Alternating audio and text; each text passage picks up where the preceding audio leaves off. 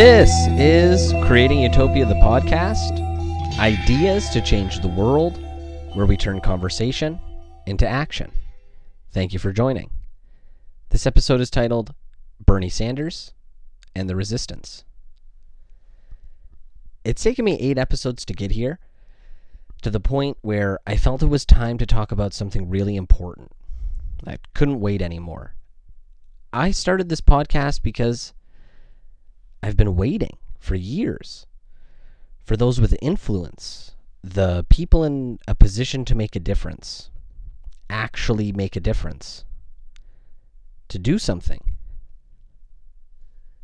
The people who are alive that I get my information from, the people who have the wealth or the access to resources and audience, those who are in a position to change the path, or at least the direction that the society in North America where I live is heading.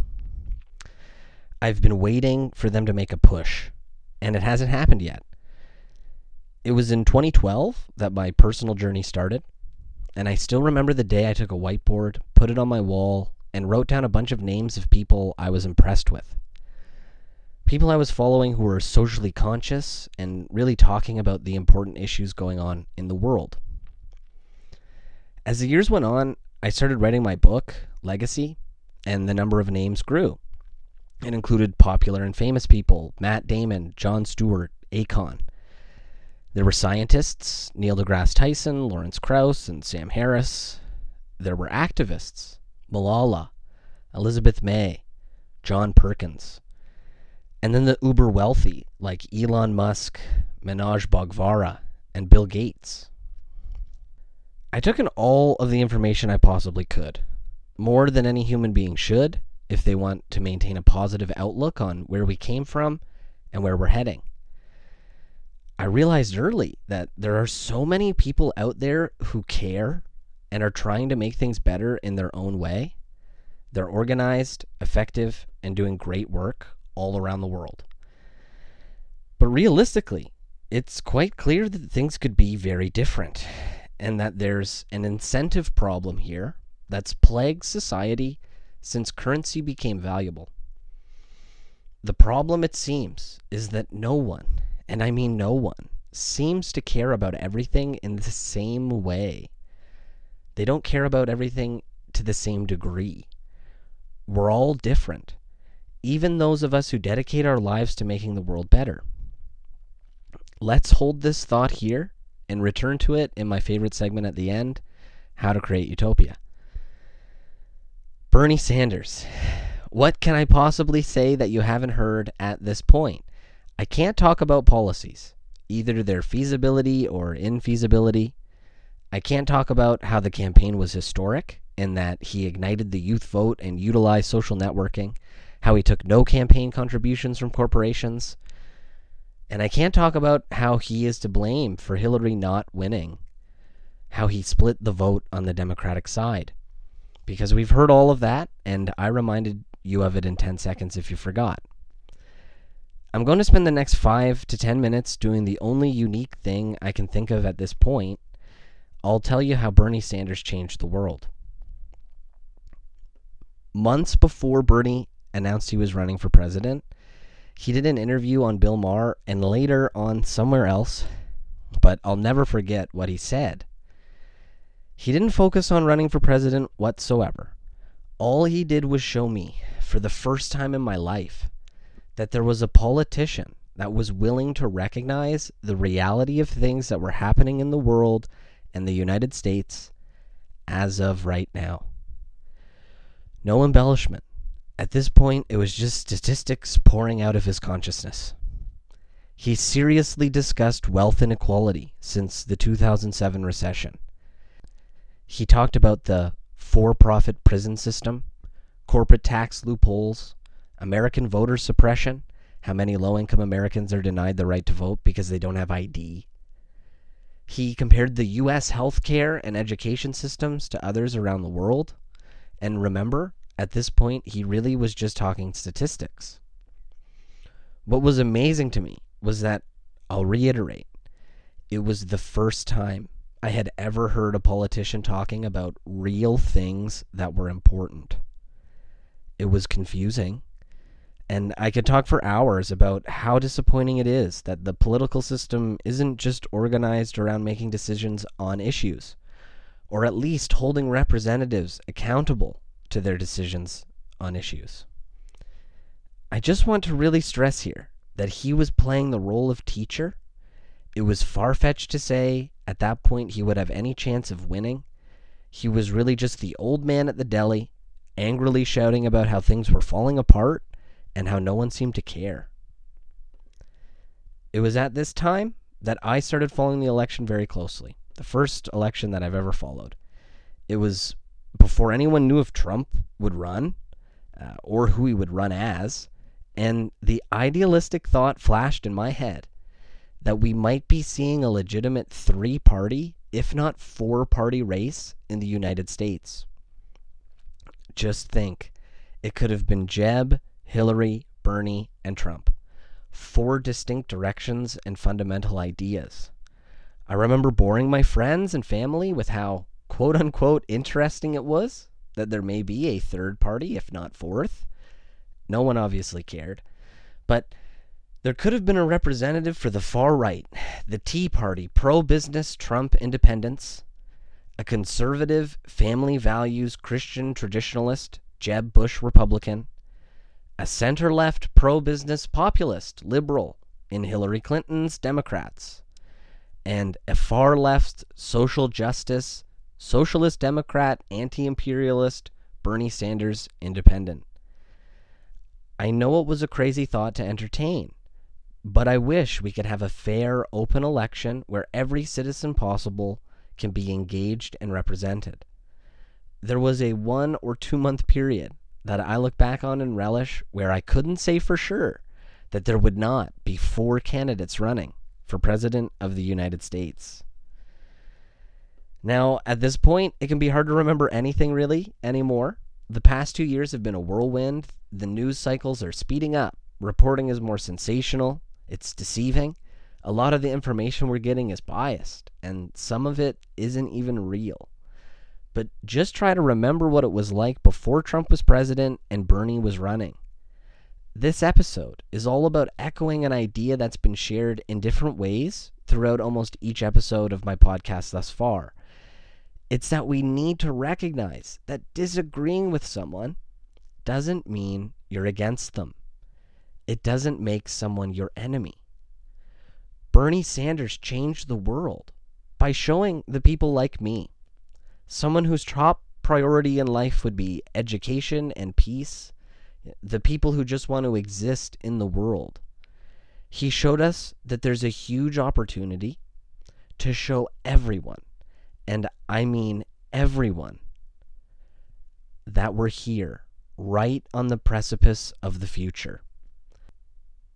There's radical, positive change, a new way of organizing society. It's coming. Because while I stand by what I said earlier about no one being able to agree about what's important exactly, we all almost agree about almost everything that's fundamental. Now wait. Before you go and say what I just said is contradictory or just doesn't make sense, you're on social media and you see Trump supporters saying all day long things that you couldn't disagree with more. Just wait and let me explain what I mean. Society has progressed to the point where basic needs are able to be met for most, and those that have fallen behind are seeing that there's no need for them to fall behind at all. We all have access to unlimited information now, and the establishment, the institutions that are in charge, really have no way to adjust. I think this election, and maybe the next one, will be the last where division and hatred will be able to be topics at all. Because as I said, we agree about almost everything that's important. Everyone who voted for Bernie, Gary Johnson, Hillary Clinton, Donald Trump, Ted Cruz, Jeb Bush, and the others, and those who didn't vote, 95% of these people are your neighbors, your friends, your family, coworkers, the people in line at the grocery store, the people driving in their cars on the roads next to you, the people at concerts and sporting events. We are surrounded by these people all day, every day, and things are working pretty well. We all agree that we want to survive and thrive. We all agree that we want our families to be happy and healthy, that we want the best for our kids. We don't want our kids to get shot at school. We don't want our parents or grandparents unable to cover their medical bills. We want women to be safe in the workplace. We want kids to be educated. We want the streets to be safe. We want everyone to have an ability to contribute in society, and we want everyone to get rewarded fairly for their contributions. Here we are in 2018, arguing every single day with everyone because we don't agree on the details at all. And we never will. And that's a good thing. That's how things progress.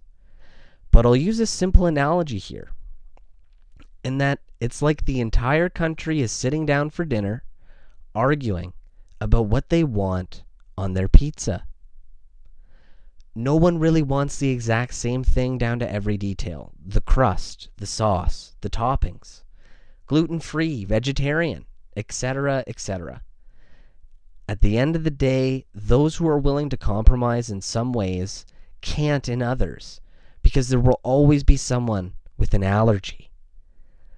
There's 355 million people, and there's only one pizza here, divided into about 50 slices. We're arguing. But what's much worse is that we're looking at each other like someone might be crazy if they want mushrooms and not green peppers. Or they're terrible people because they want barbecue sauce and not tomato sauce. But just think, every single person sitting there right now, they just forgot that we already agreed on pizza. The hard decision, the important one, has already been made. Americans, allies and friends, companions. One success is tied together with the success of everyone else. We all agreed on basic principles about what it means to live a good life. We're just bogged down right now in figuring out which details need to be adjusted in which way. The beauty of Bernie Sanders in my eyes is that he showed me that even the people I agree with on about 90 or 95% of the issues will still find a reason to look at me as another. If you've been on my Twitter page, you'll see that I'm a young, Caucasian, cis, if I were pressed to identify, male. To some, I'm viewed as an other based on my gender. Others on my sexuality. Others on my race. This happens to everyone, every day. And I recognize that being Caucasian and male, I happen to be in the category of human who is discriminated against the least in the West. But what I can learn here, it's that no matter how hard I might try right now, there's always going to be someone who disagrees with me. And that's absolutely fine. It's a liberating recognition. Because if everyone is in a way against you, by definition, everyone is with you.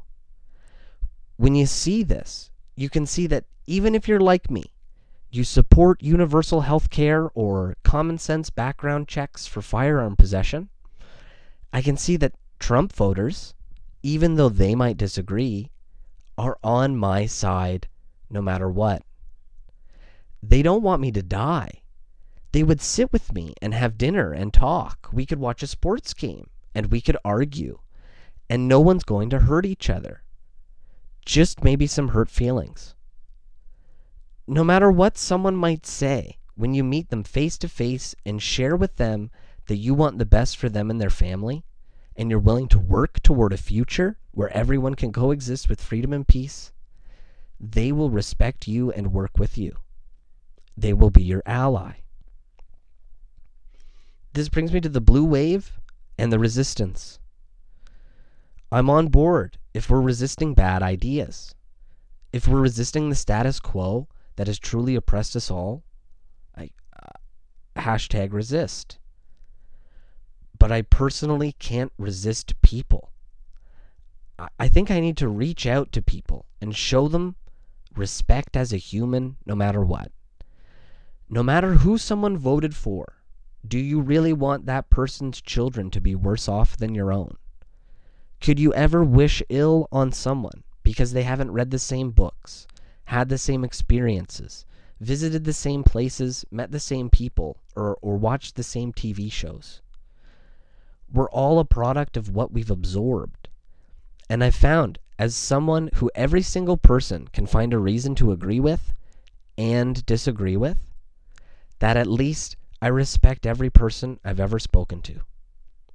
Whether I agreed or disagreed, loved what they were saying, or found it repugnant, I didn't live the same life that person did. And I know that if I had the time, that person will agree with me that they don't want anyone else's children to suffer for any reason. We all want pizza. We don't need to hate each other if we can't agree on the toppings.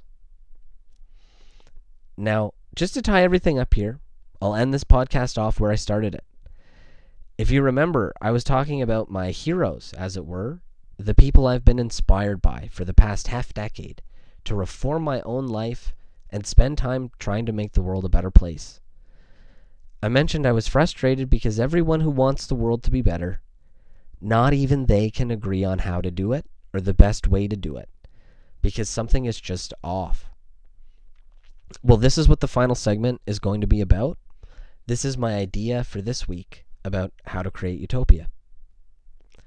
I think this one is simple, intuitive, and doesn't take much effort. But it's something that it's kind of complex and deep because it touches on individuality, purpose, and things that are central to the human experience. What I think could be beneficial, and although seems counterproductive at first, is for everyone to take a big step back from the cause or passion or issue that is driving us the strongest. Take a step back, take a breath, and just try to see if the actions that you're taking or that the group you've joined and are working with is causing people who already agree with you to come on board, or if you're changing anyone's mind. Even more, pay attention to the reaction from those that disagree with you. Because I have a suspicion that the things we're fighting hardest for are alienating us from those that could be allies in so many ways. I'll end off things with a quick example on a topic that is very important and sensitive right now and has been for longer than I've been alive. This is a topic I'll make an entire episode about one day. The Second Amendment, the right to bear arms, gun ownership, or gun control. If we consider this issue like we could with all to be on a spectrum, we can find both ends within a second. One side, let's call them the right end of the spectrum, would want no gun control or regulation whatsoever.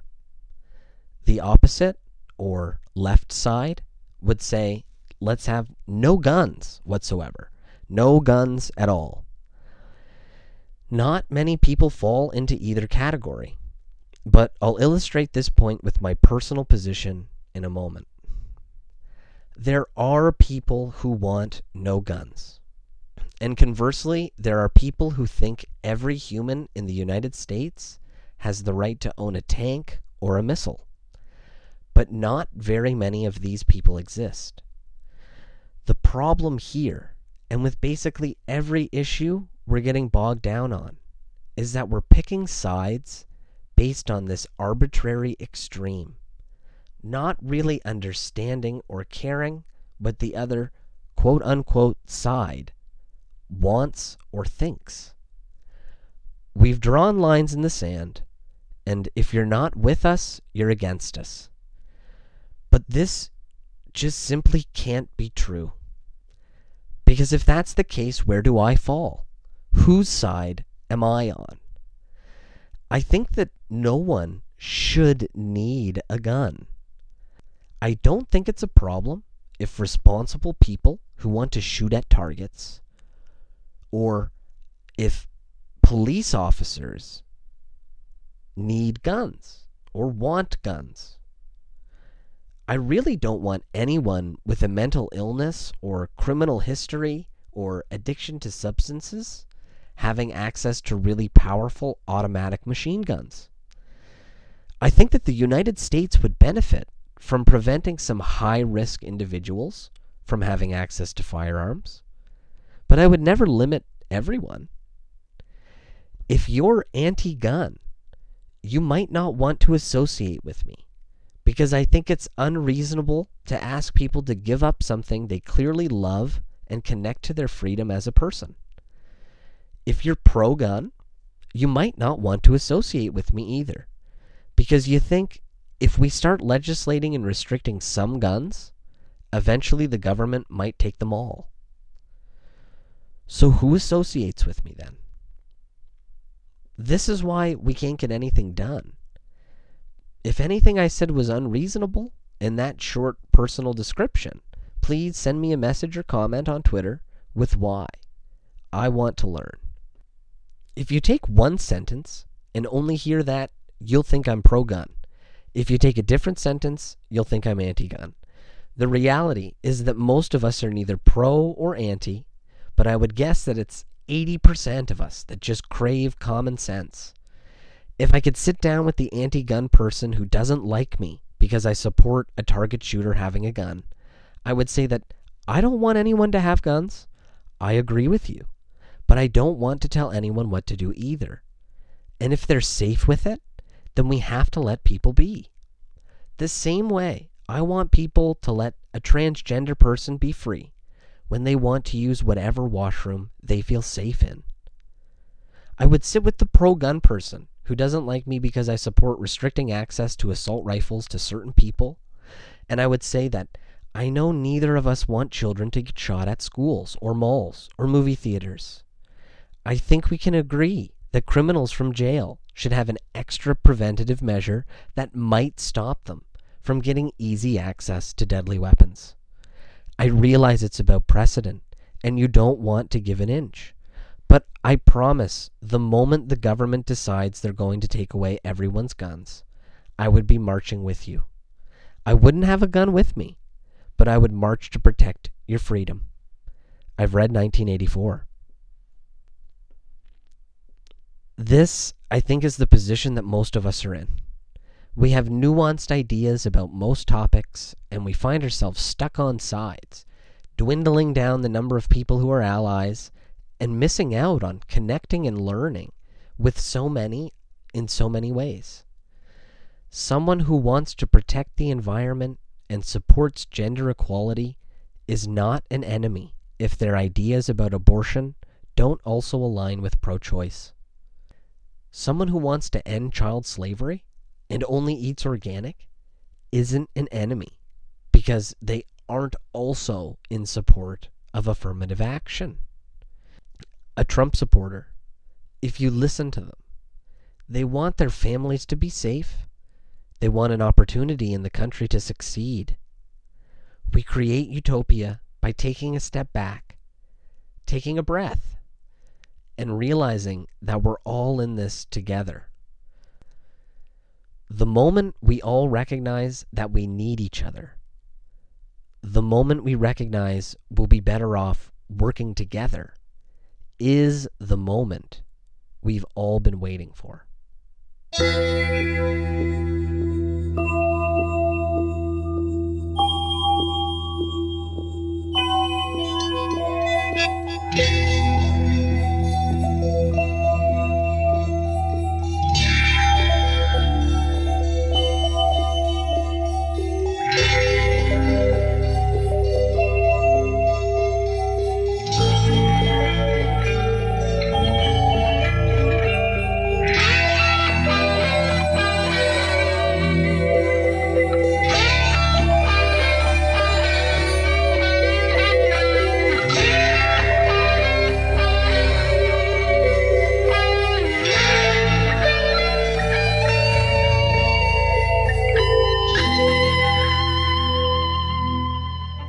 thank you for listening to this week's episode of Creating Utopia, the podcast. Follow me on Twitter at creating_utopia, and make sure to ask questions, comment. I'll make every effort to reply to them all. Stay tuned for the next podcast, the last in the introductory chapter to Creating Utopia. It will be on Donald Trump.